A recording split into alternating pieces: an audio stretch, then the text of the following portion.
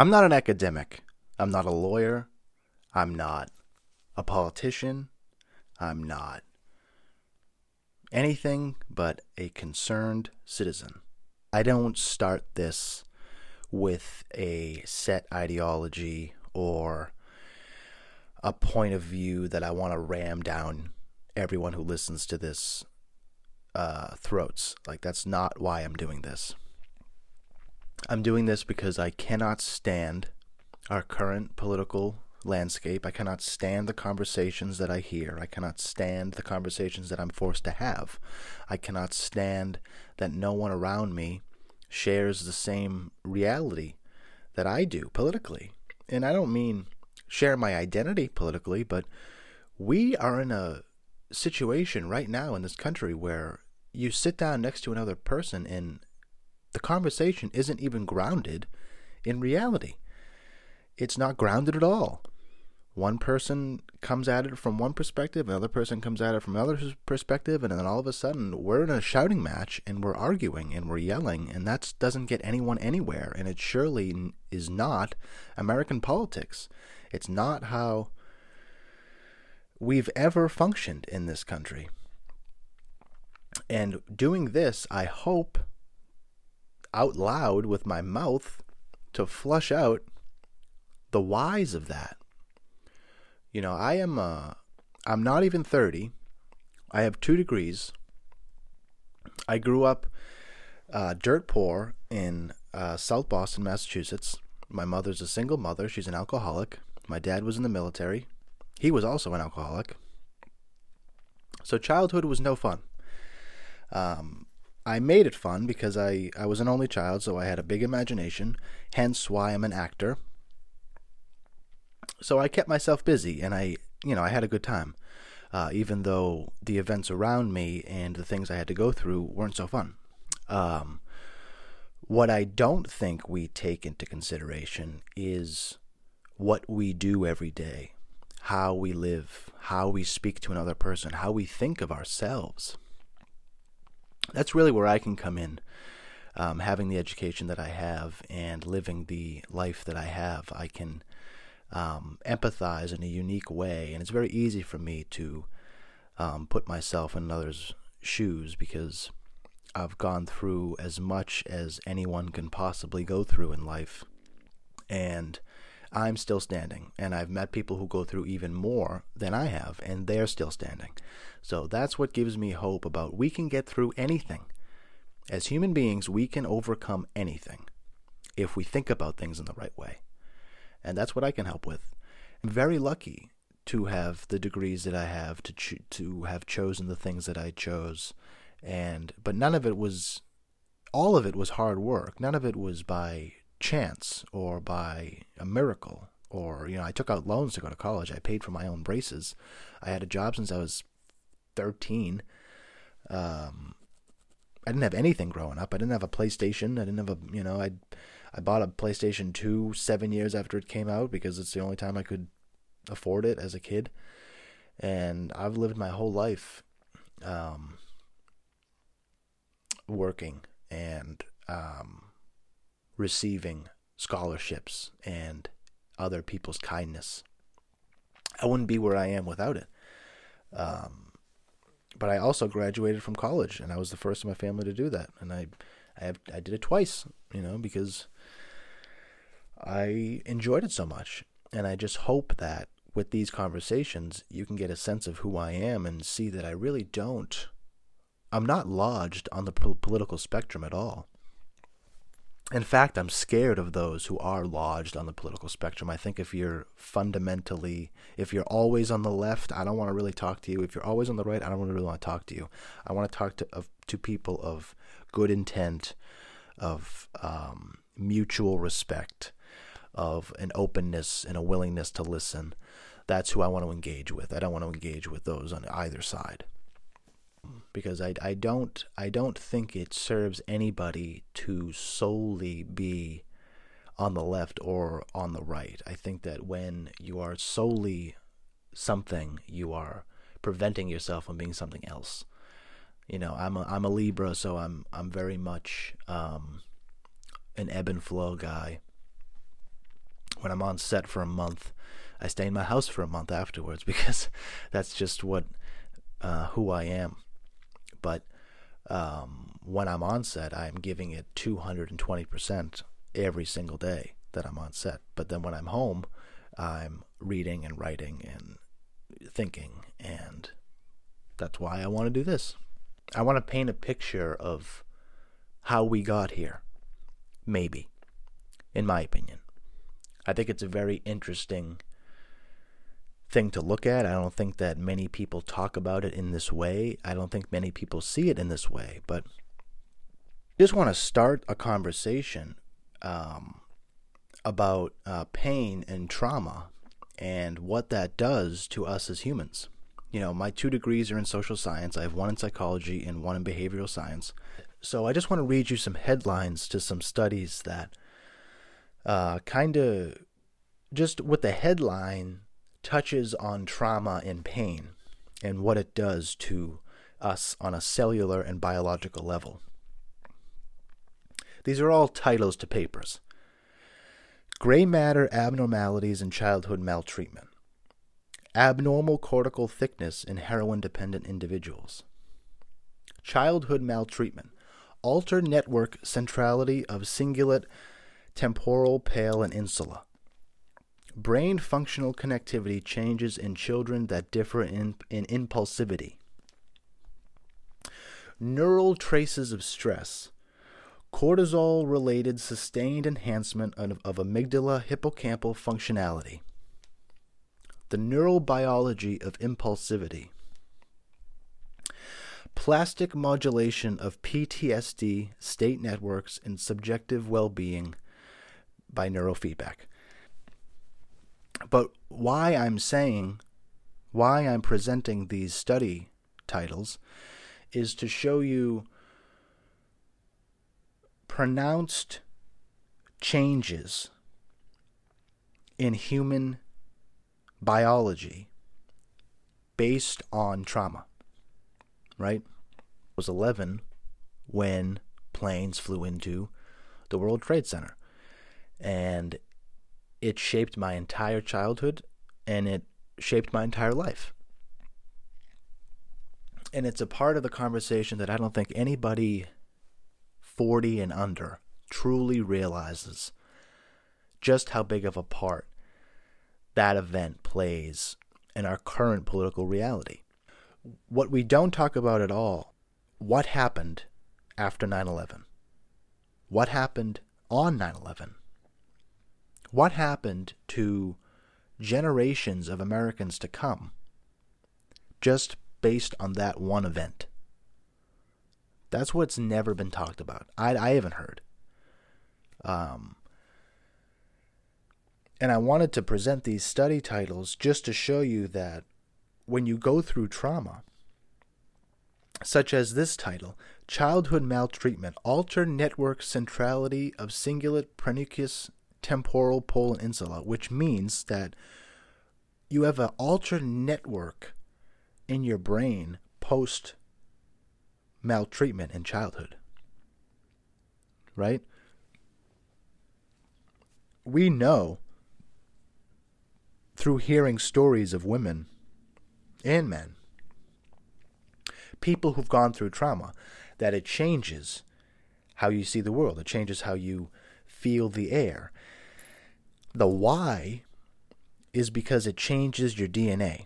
It changes your genetics. It changes your biology. It changes your chemistry response to certain stimulus. And we've never really talked about how 9/11 inflicted that kind of trauma on an entire nation, on an entire people. People from the left, right, old, young, in the womb, unborn. It affected everything. Why? Because it was such a devastating, shocking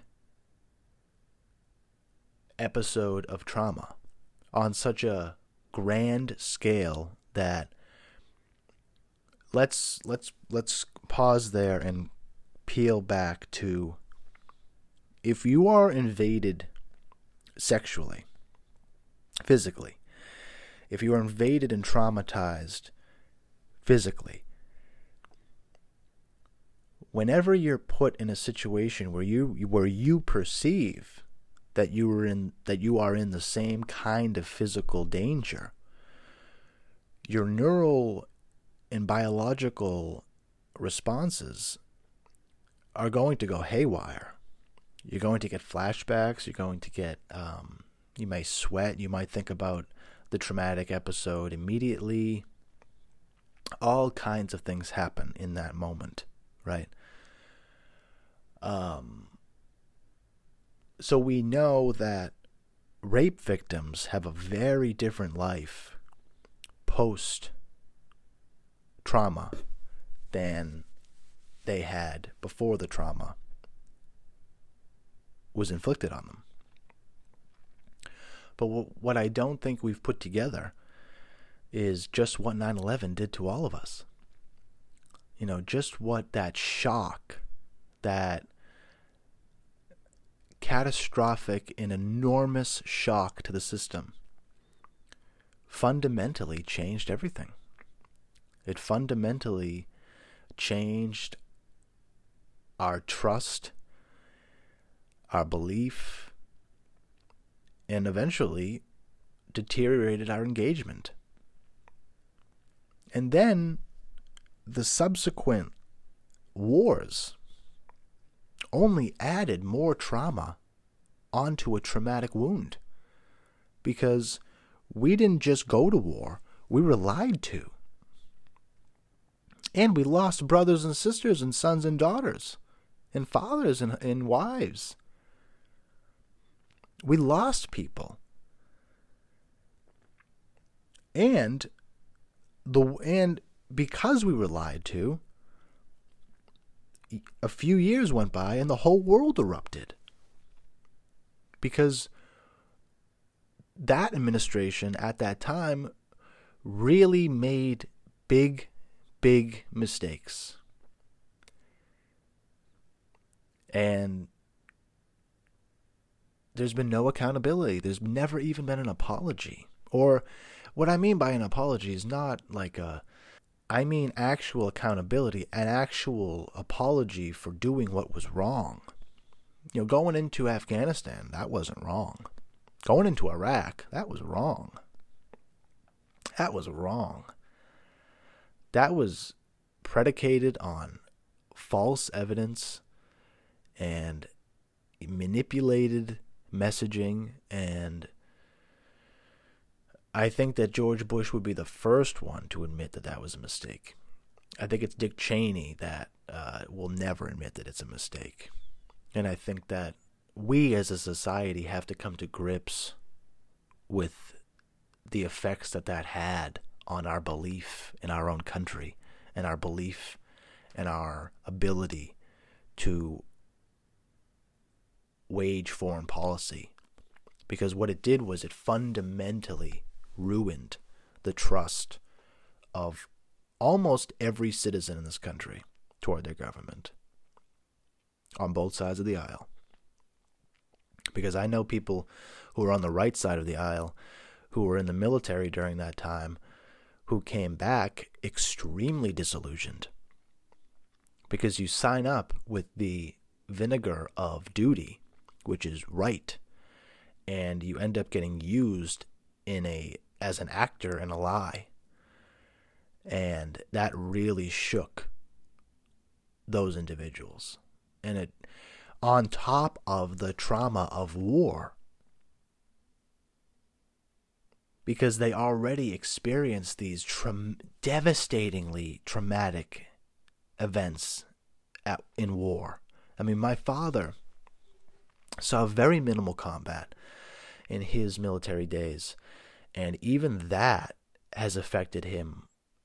It still has affected him today. So I cannot imagine those who were in full-on combat, multiple tours, and then coming home to people saying that they are, killing babies and It was the first war in American history. I mean, not the first war. Vietnam wasn't really supported, but there was still a strain of support in the country for Vietnam. In Iraq, it got to a point where everyone hated the fact that we were there because the facts bore out that we were lied to. And we've never really grappled with that. You know, we kind of just steamrolled past it. We had our espresso shot coming down the pike in Barack Obama. So we just kind of steamrolled past it. But I want to stay on it and make the point that this is where the trust and the belief in the system kind of diverged, right? It diverged from where it always was supposed to be. And it diverged because of trauma and pain and lies. Right? So that's not a bad thing. I think that our reaction, our fundamental rejection of Bush towards the end of his term was correct because he made a lot of mistakes. There was a lot of bad moves that were made in that administration. But there also needs to be an element of empathy with that administration, not the vice president, not the defense secretary, not some of the national security people, but think about George Bush as a first-term president coming after a relatively inexperienced governor in Texas getting thrown into the fire of a modern-day Pearl Harbor and trusting those around you, because that's what Bush did. He trusted those around. He picked an experienced cabinet so he could lean on those people because he really didn't have much experience. So he did what any rational person would do in that position, which is lean into your professionals, lean into your career professionals. It's just the fact that those career professionals were Donald Rumsfeld and Dick Cheney, and that kind of ruined everything. But what I really want to make the point on is how that event and the subsequent events after that really, really, really affected our psyche as Americans. It affected our trust of the whole system. It affected our belief in the whole system. It affected our trust in the media. It affected our trust in basically every layer of government.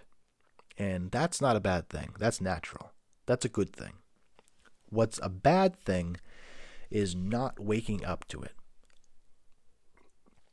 Not pausing to realize that I went through trauma early in my life, but what am I doing now? I'm kind of re-putting myself through trauma.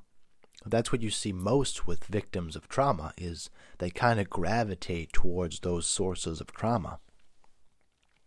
You see the same things with Americans now, politically, or with the news, is with the influx of the internet. I'm going to talk about this in an article on my website.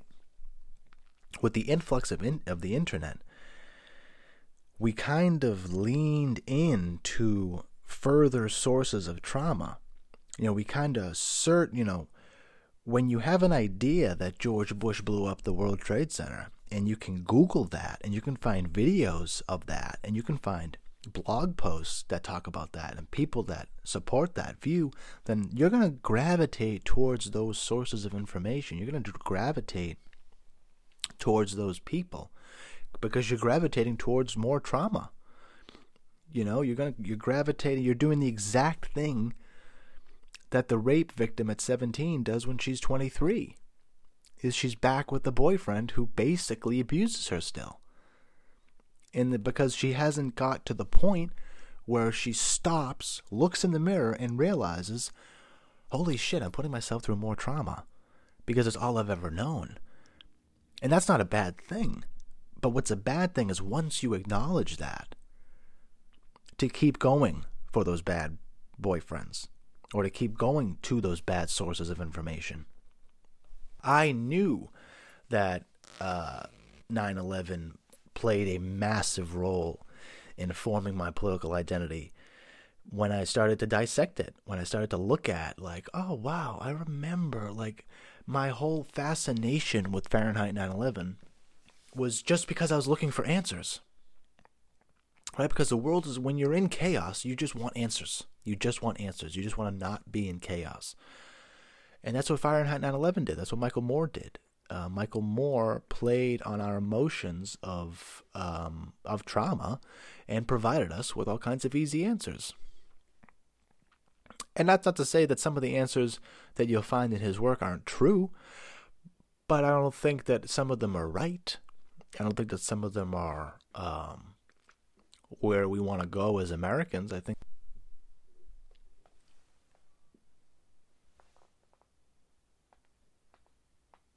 I mean, we were all searching for answers after 9/11.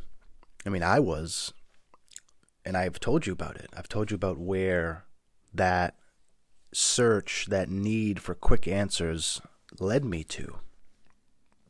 It led me to the Michael Moore documentaries, the anti-Bush narrative. It led me to all that. What did our collective rush for answers lead us to? Where did that lead us to? It led us into Iraq.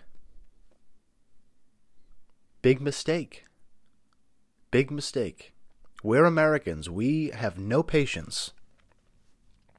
We want answers now. We want results now, and that's fine. But sometimes the answers don't come immediately. Sometimes the wheels of justice move slow. And sometimes that's just the way it is. People don't, specifically my generation and every younger generation, has no patience for the legislative process, but people have no idea the amount of time that it took for the Civil Rights Bill to be passed. You're talking about a struggle at the time. It was a 150-year-old struggle. I mean, it's crazy, right? But they were always fighting. They were always marching forward in every way they could. And we miss that beauty today. We want instant results. We want things now. And the beauty of America, the beauty of democracy is the results. That's the beauty. But we can't get the results if we have no patience for the process. And we miss a little part of the magic of the Civil Rights Bill is the president, right? We had a man in that office that was the perfect man for the job. Lyndon Johnson knew the institution of Congress so well that he was able to get results.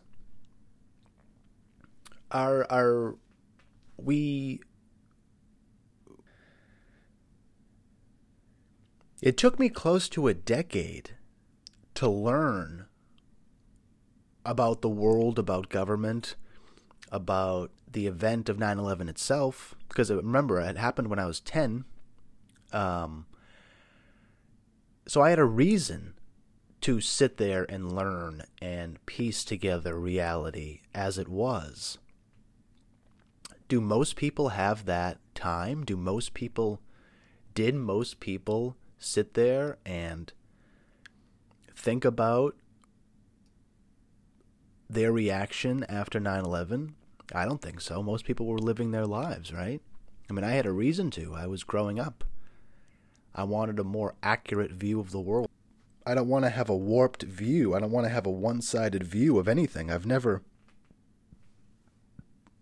I guess since my earliest memory, I've always had a sense of justice. And I am a scale. As a Libra, so I really do not like one side or the other, and I maybe it came to a point where I was so anti-Bush that I had to pull myself back and realize that I'm actually going too far into this, and then I learned more things come out as time goes on, and you end up learning that it's not half as nefarious as we think it is. It's just a failure. It was a failure. It was a failure of imagination, like the 9/11 Commission report said. It was a failure of communication between government agencies. It was a failure to trust in your instinct, because we were always kicking our instinct down. There was people in our government that knew something was going to happen.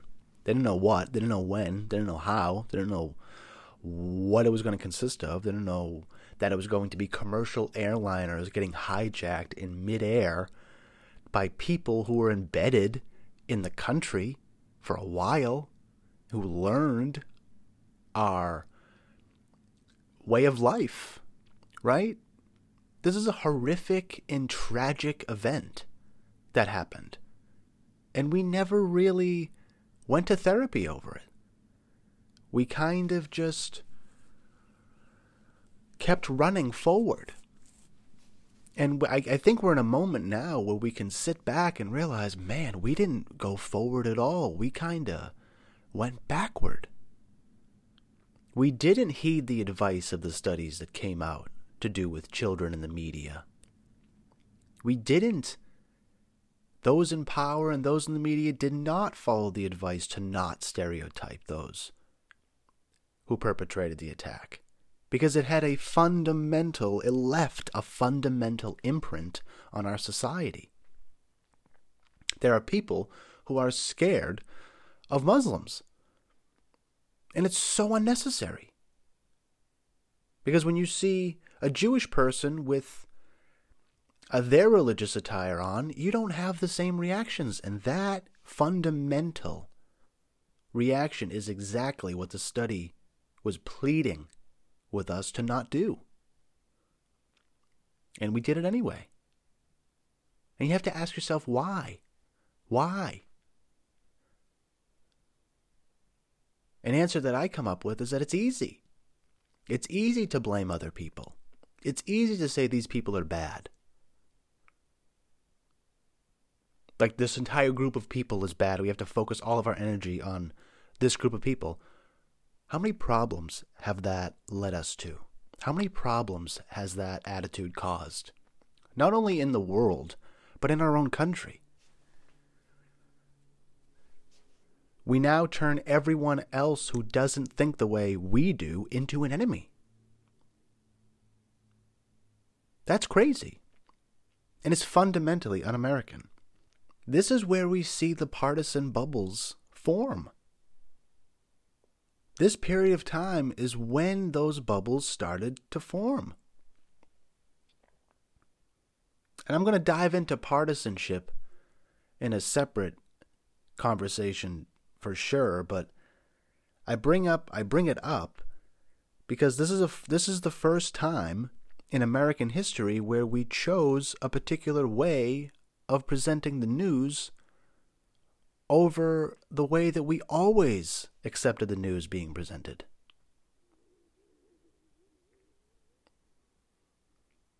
Why did we find refuge in only paying attention to X or Y, but forgetting about A and B?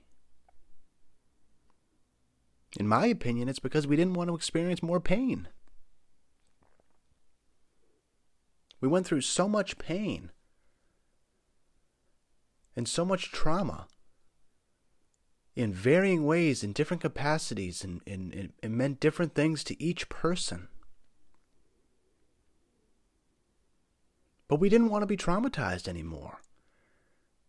We didn't want to be in pain. So we kind of went off into our bubbles. We kind of went into our camps and just kind of sat and stood and sticked our fingers in our ears and just blah, blah, blah, blah, blah, blah, blah.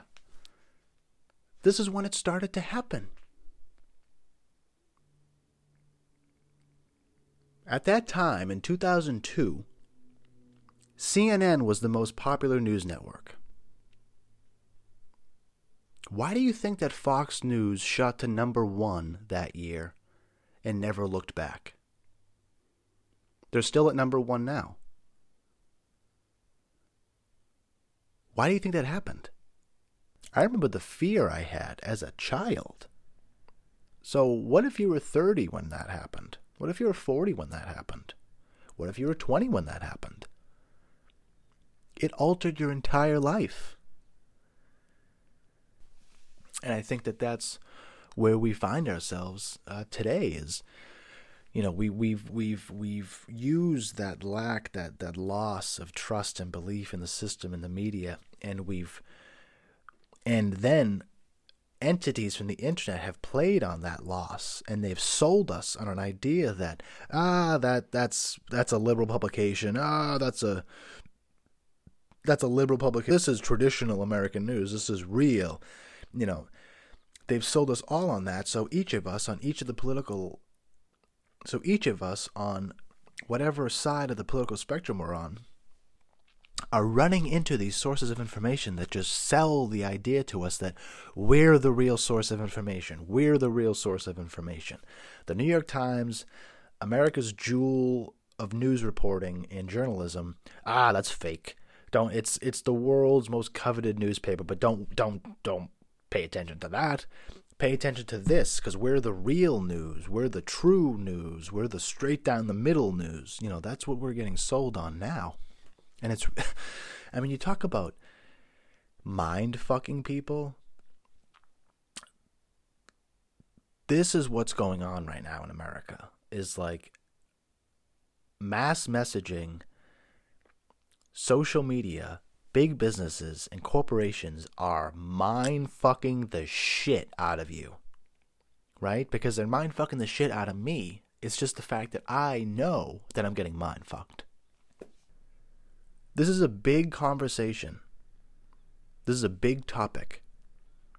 And I don't even want to move on to another topic because everything's not flushed out from this topic.